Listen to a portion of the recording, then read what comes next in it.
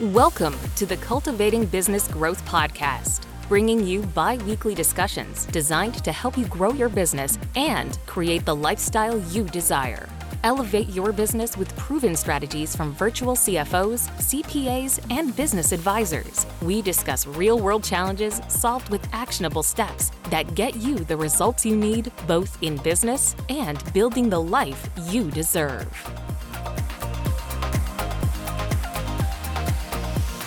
Thank you for joining us for episode number 109 of the Cultivating Business Growth Podcast, brought to you by PJS & Co. CPAs. I'm your host, Megan Spicer, and today we're talking about business owners, personalities, the science behind it, and formal plans. So, question, do you have a formal plan for your business? Everyone answer in your own car, in your own office. And if so, do you actually follow it?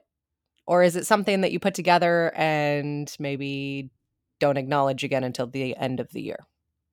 That is what we're going to be talking about. I have co-host Katina Peters here with me, VCFO, partner here at PJS & Co. CPAs, to help us break down why business owners may ignore formal plans. Welcome, Katina.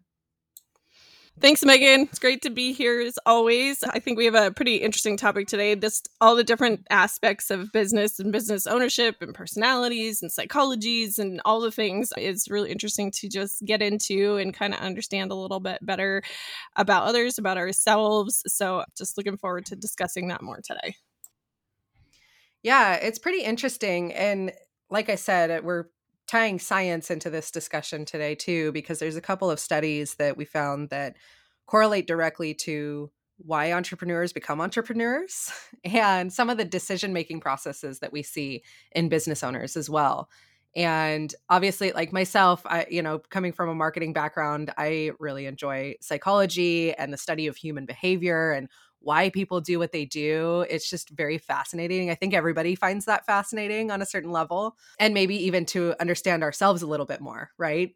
As business owners, we can kind of dig in and see like, oh, well, that does make sense why I made that decision, or maybe that is why I chose to start up my own company, or you can kind of see your own blind spots too, maybe a little better. Yeah, for sure. I think if you look into the stuff and then step back a little bit and go, oh, hey, maybe that's something I do. I need to think about that a little bit. Me. Yeah. So always that good introspection to come by and do as you move along in life, right? Yep. And one of the things that we want to start off with, most business owners create a formal plan for where we're headed, how we're going to get there, some type of action plan, but maybe then deviate from that, even though the numbers were run, we worked with experts to come up with this formal plan.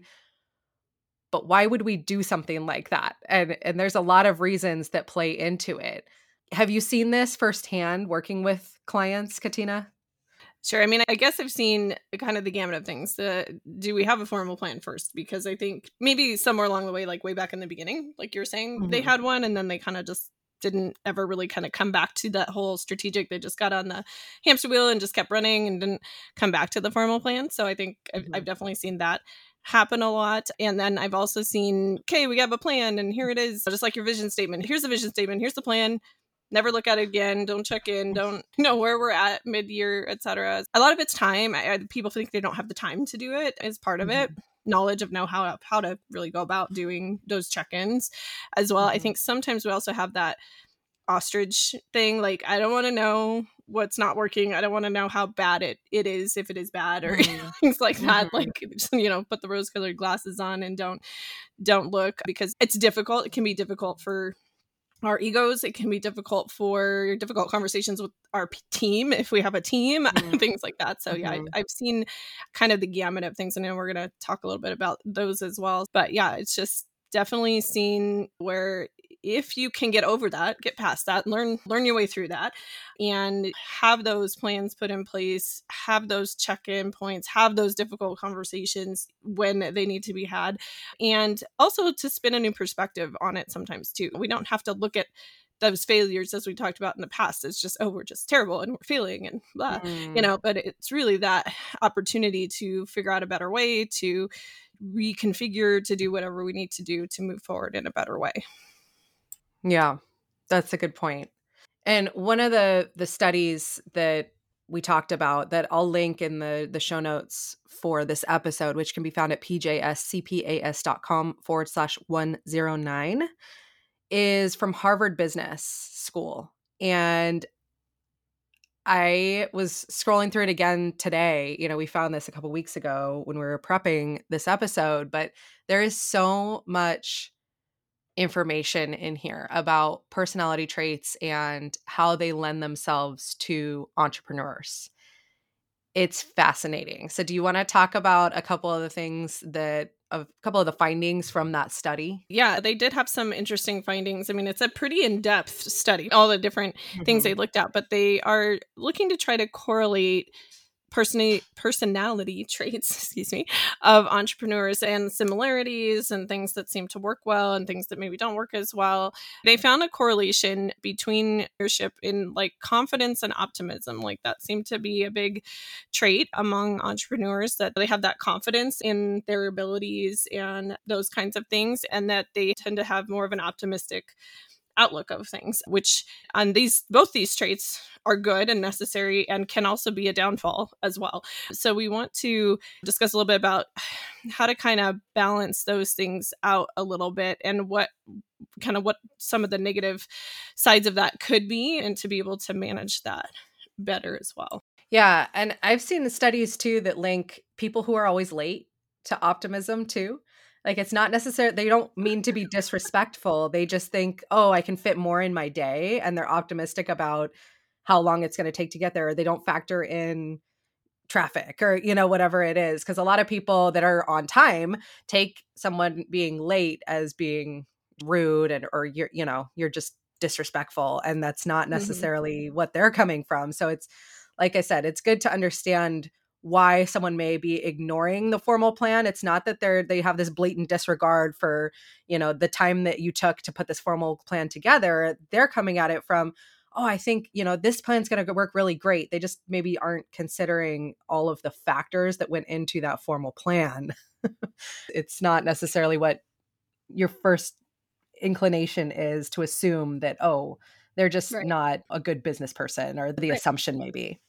Sure. Yeah. And it takes all types to run things. And I think that's why we've had such success taking a little more of a systematic approach, because that systematic approach, if you follow the system, it brings all those personality traits together and makes them have that synergy to move forward. But it also kind of protects against the downfalls of those personality traits. And that can be these personality traits or other personality traits that different people have. I mean, we all have our way of doing things, our perceptions of life, our personality traits that come into it. But if we can plug that all into a systematic way of doing things, we see the best synergy and growth, so that we are really doing the things that need to happen despite our personality traits in some cases. An example is in the study that they had here was, or there's a couple studies here, but one that specifically talks about having those high levels of confidence, which definitely triggers a lot of entrepreneurs to even want to become an entrepreneur, right? Like they need to be confident that they're able to do it,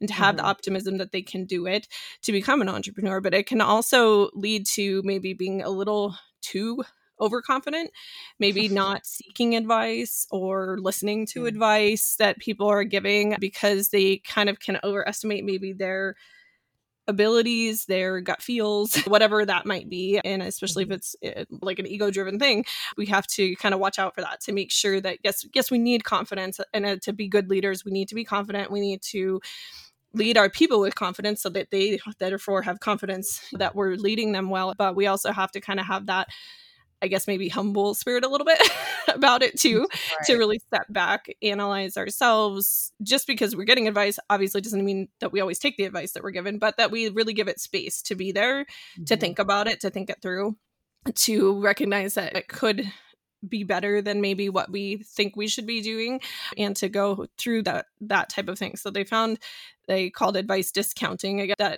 that happened fairly often, or often enough, with people with that type of personality, that it caused them to have a little more difficulties in running their businesses and making the best decisions there. So I think the same thing goes for the optimism. Like, you can be super duper optimistic and head in the clouds and not realistic, and not maybe wanting to step back and be, okay, that's a great goal or what have you, but really thinking through that how we get there part, and what does it take to do that financially, structurally, etc.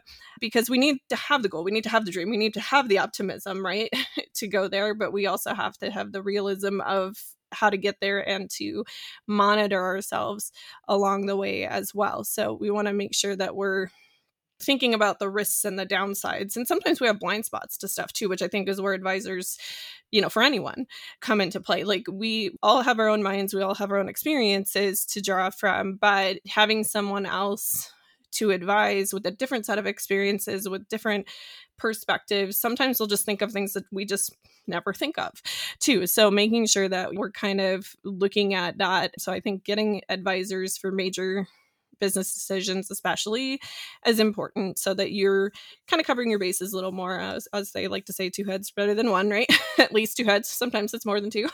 But having all those different ideas and perspectives coming into making a good decision, so that you don't maybe make a decision not realizing a risk that you maybe just hadn't thought of as well. So that's something to keep in mind too. Yeah, I think getting an advisor, I mean, how many times do we say that? We reiterate that quite a bit. If you aren't an expert in that field, you don't want to be making large legal decisions for your business on a leap of faith. That's not a great way to go about it. But I can see how that would be difficult as a business owner and as somebody who has this fantastic optimism and this amazing amount of confidence to take that leap to start your own business. That's a big jump, especially if you're coming from a secure 9-to-5. Like, we always hear about that transition, right? And it takes a lot of faith to make that transition over. So it's difficult to balance it out with the realism and kind of coming back down to earth, and you need that balance though. So in addition to getting an advisor, how else can we balance out those amazing personality traits that allow entrepreneurs to do what they do with the things that help a business actually grow and be successful? Yeah, I think it's important that you have a system that you're following for planning strategically for your business and monitoring your business and making changes and those kinds of things. So I think having a real business plan with a realistic budget and a forecast, and that's kind of getting us down even to a little bit of the nitty gritty. Like we've talked about, we can have dreamers dream, I'm going to go from $100,000 in revenue to 2 million next year. Well, that's great. But who wouldn't want that, right?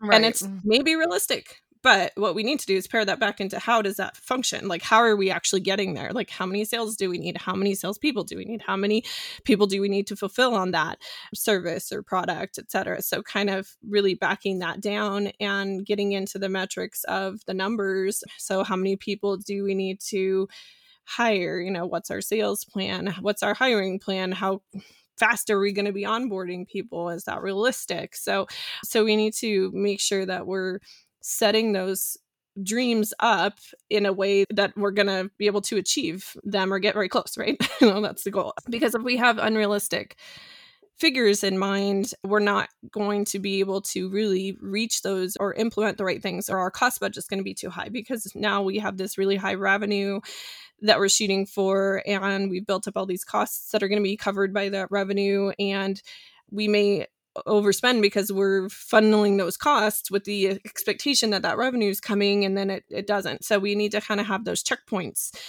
over time of our budget to actuals and our hiring plan and our marketing plan, and how are all those things going? How are our metrics reading out on that?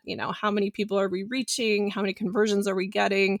So we can lay that plan out, and it may be achievable, but we need to back it into its components, because I think a lot of times we get this big plan, but we don't take the time to back it into the components of what it means to make that plan happen. And I think when we do, that helps us just bring things into focus. Like, okay, this is what we'd have to do in the first quarter to make this part of the plan happen to reach the goal that we're trying to reach.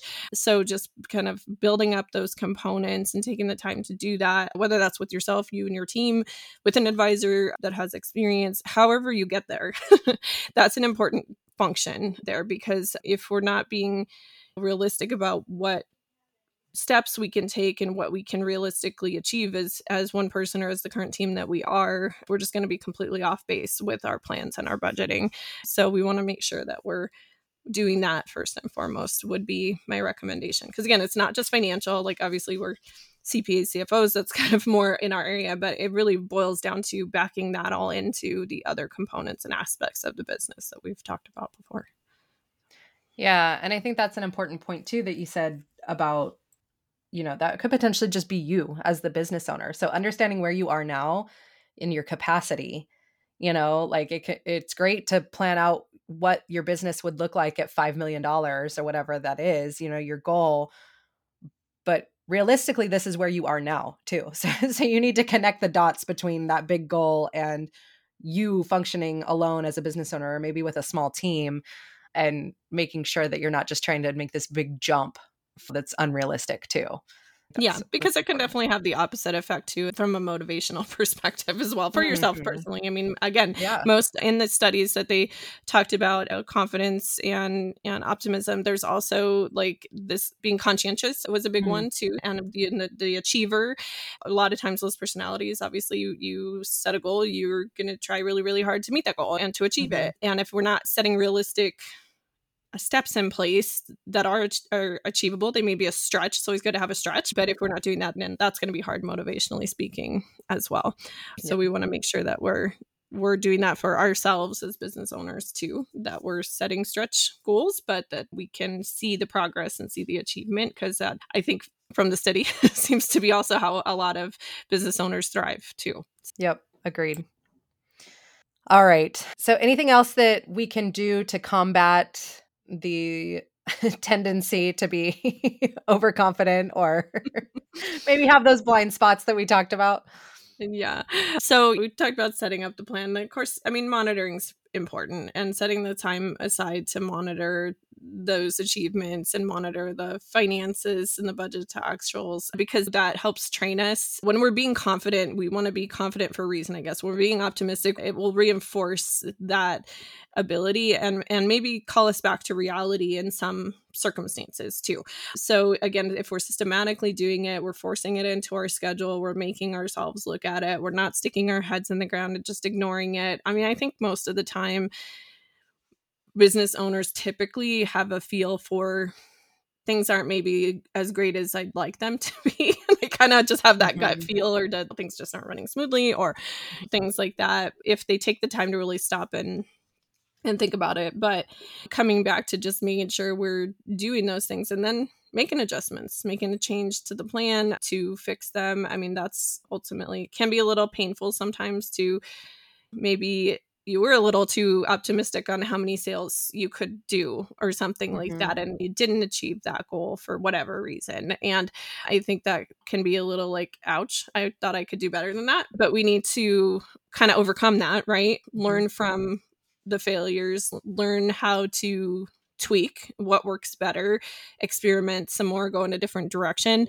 because ignoring it's not going to do us any good. We can't keep doing the same thing over and over and expect something's going to change, right? So we need to stop, look at the metrics, realize where things are breaking down so that we can do some more experimentation and fix those areas. So I think that's, again, just another place we want to come back to, making sure that we're forcing those things into our schedules, making time for those things, because even you're going to be busy no matter what, but you want to be busy going in the right direction, not busy running on the hamster wheel, right? It gives you some type of direction and course of action. It's like your compass. Like, am I headed in the right direction? Like you were saying, you don't want to just keep hiking without checking where you're going. You could be going in the complete opposite direction. You look at your map, check in, make sure, okay, yeah, we're still headed in the right direction. I think those are the main things that I would definitely bring up. And I think that those personality traits are awesome. That is what makes the world run around here, all these small businesses, right? There's so many small businesses that are running and so many people that have these skill sets. If they can kind of achieve these other skill sets of the discipline of the structure and doing those kinds of things and building that team around you to have a similar approach, then that's going to help the trajectory of the business just compound. Yeah. And like I said, I'm going to link to that research. So if you want to read through all the personality traits, feel free. But we do want to mention too that not everyone is going to fit into this like one mold, right? Like entrepreneurs come in all shapes and sizes and personality types. And I know you've worked with hundreds of entrepreneurs and probably have some input. They probably all don't fit 100% into overconfident, over optimistic dreamers that you have to reel back down to the ground. Like they're probably not all 100% that. Right. Right. Yeah. So hopefully you listened to this whole episode and didn't just turn it off because you didn't fit any of either of those descriptions. But I think there's a degree of those probably in every entrepreneur, but you might not, like you said, think of yourself as you're overconfident. You're not willing to listen to advice. You're over optimistic. You're a huge dreamer, whatever. Sometimes that's not the mold. We're all people and they like to do these studies and try to push people into quadrants or whatever they have on the study, which doesn't always work, but it's still interesting and it does help. Yep, go ahead. It's interesting too, because it was another book I was listening to where they're talking about all of these studies. And, you know, we base so much in the science field and business and in all of these different fields on these studies. But one of the things they don't really talk about is that the majority of these studies are done on college students, which is not where a lot of us are right. at you know, the point in life where we're starting a company or starting a family or, you know, the millions of other life situations. Like they're looking at this one chunk of people in their early 20s and that input is very different than the majority of humans out there too. So that's another consideration when looking at these studies is like, okay, that gives us some insight, but it's not everybody, obviously, right? Yes. Yeah. I mean, it's going to be impacted obviously by how the study was done and who it was done on. And obviously, I think most of us that are older business owners can attest to not being the same as we were in our 20s, likely. So we have different experience built up and learned along the way. Again, kind of going back to not everybody's going to fit the mold. I think still, if we look at it from a systematic process perspective, so there's people that maybe are just really great in their field and they just kind of got tired of the politics or whatever and decide, hey, I'm just going to do this on my own, that kind of thing. They strike out maybe on their own and do things different, but maybe they don't have as much entrepreneurial tendency. Like they don't look at it. We've talked before about a lot of times making that mind shift from a professional service provider, for example, to being an entrepreneur and that mindset is different. You know, you have to learn how to be a business owner, how to run a business, whether it's a professional business, any business. Like you have to kind of shift away from just the professional service side and into structuring the business and strategic planning for a business and those kinds of mindsets too. So I think there's something to learn from that side as well, and just to be kind of open to learning it from that perspective too, because you may not be the over optimistic personality, but you can still use the same system structure to get to the same point with your personality traits. Because if you're following this plan and operating in this way, it's going to look different for you than it does for somebody else with different personality traits, but that's okay. But you're still getting that systematic approach. You're doing the things that need to happen. You're hiring the people that maybe are complementary to your personality, but, you know, still getting to a growth goal in your business and where you want to be. Yeah. No, that's great. All right. Well, so long story short, follow your formal plans if you have one. If you don't have one, make the time to do it and then hold yourself accountable with reporting, basically. That's what it comes down to. And if you need help doing any of that, we are here to help. We do offer a free discovery call and we will talk through your business as it is, what you dream of it being, and help you come up with a plan to get it there. So reach out to us, pjscpas.com/contact. And we have a calendar available there. You can book directly, easy. We make it easy as possible. And if you have any questions, please reach out to us at info@pjscpas.com. Thank you so much for joining us, Katina. I always enjoy talking scientific research studies. So it was fun. Yep. It's very interesting for sure. And thank you so much to our listeners. Keep that momentum going, and we will see you next time. This has been another episode of the Cultivating Business Growth podcast. If you found this episode helpful, please subscribe, rate, and review. Gain access to additional free resources and learning opportunities by visiting pjscpas.com/podcast.